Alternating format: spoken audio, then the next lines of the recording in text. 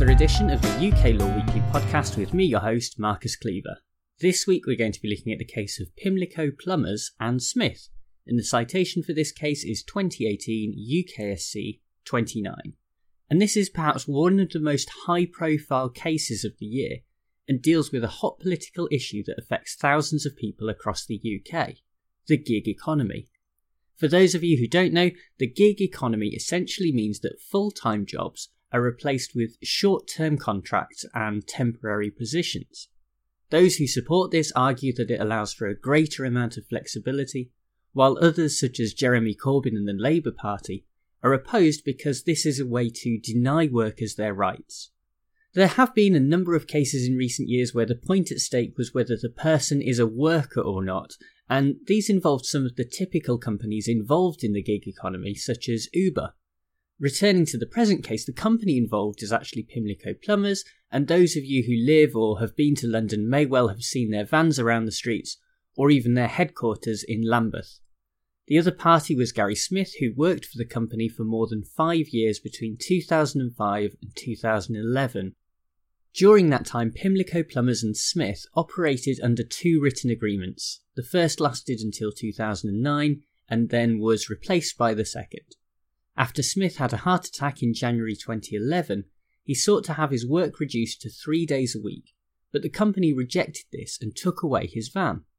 On that basis, he made a claim against Pimlico Plumbers that covered a number of grounds, including unfair dismissal, unlawful deduction from wages, not being paid for a period of statutory annual leave, and discrimination arising from his disability. As has been mentioned though, the question was ultimately about his employment status.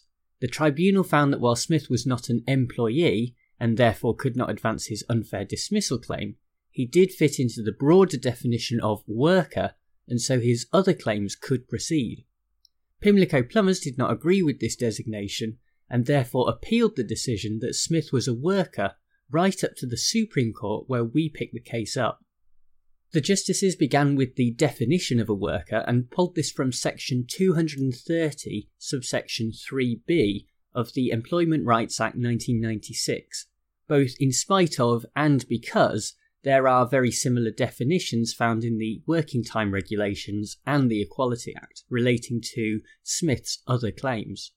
This allowed the court to consider all of the 3 remaining claims by Smith together, therefore.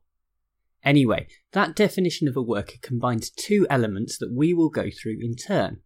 Firstly, there has to be a provision of personal service.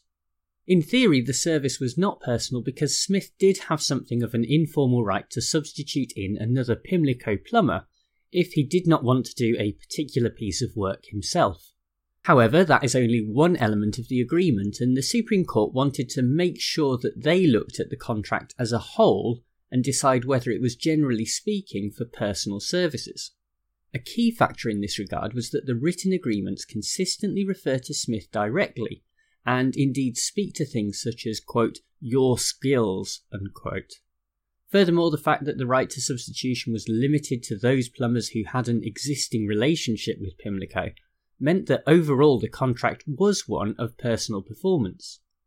The second part of the definition of a worker is to ask whether Pimlico Plumbers were a client or customer of Mr. Smith. This might seem an odd question or even a little backwards, but think about it this way. If Smith wasn't a worker, then that would make him self-employed, so anyone that he did work for would be a client or customer rather than an employer. An important starting point for answering this question was the finding by the tribunal that the contract between Pimlico and Smith was something called an umbrella contract. This means that even when Smith was not on a job, there were still contractual requirements imposed upon him. Already this suggested that the relationship was much deeper than one that a company might have with a self-employed contractor. Nevertheless, Smith did have a great amount of independence and could not only reject work but also accept other outside work if there was none forthcoming from Pimlico. Furthermore, the work itself was not actually supervised by Pimlico, thereby offering much greater professional independence, and this was emphasised by some of the financial risks that Smith also took on as part of the agreement. On the other hand, Pimlico did exercise a great deal of control over how Smith operated. even to the extent that they told him what to wear. Beyond that, there were clear restrictions on how and when Smith was paid, and a number of restrictive covenants that would not be typical outside of an employment contract. This meant that in the end the tribunal was well within its rights to conclude that Pimlico Plumbers were not a client of Gary Smith's. Now, with both elements satisfied, it was held that Smith did fall within the definition of a worker, and therefore his claims relating to things like annual leave and discrimination that depended on satisfying that definition could proceed. When it comes to analysing this case, the best way to start thinking about the definitions that we have heard is as a hierarchy. At the bottom we have those who are self-employed and have very few rights in relation to the jobs they do and the customers they serve. Moving up a step we have workers, which is where Mr. Smith eventually fitted in after this decision from the Supreme Court. These individuals have some of the basic rights and protections associated with employment law, but are still some distance from employees who are top of the hierarchy and will have almost comprehensive protection depending on things like their time of service. When we think about it this way, we can begin to understand the approach taken by each side in these types of cases. Companies want to push individuals down the hierarchy as far as possible in order to diminish the rights that they have, while individuals seek to elevate themselves up the hierarchy as far as possible, so that they can claim the greatest degree of protection in any dispute.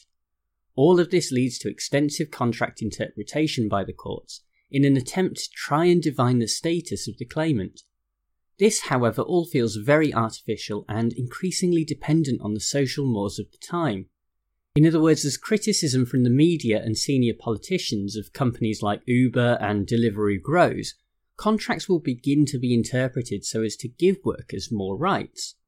In the meantime, these companies, and in particular their legal departments, are not going to stand still, and instead a game of cat and mouse develops as they constantly change the wording of their written agreements in a bid to avoid liability.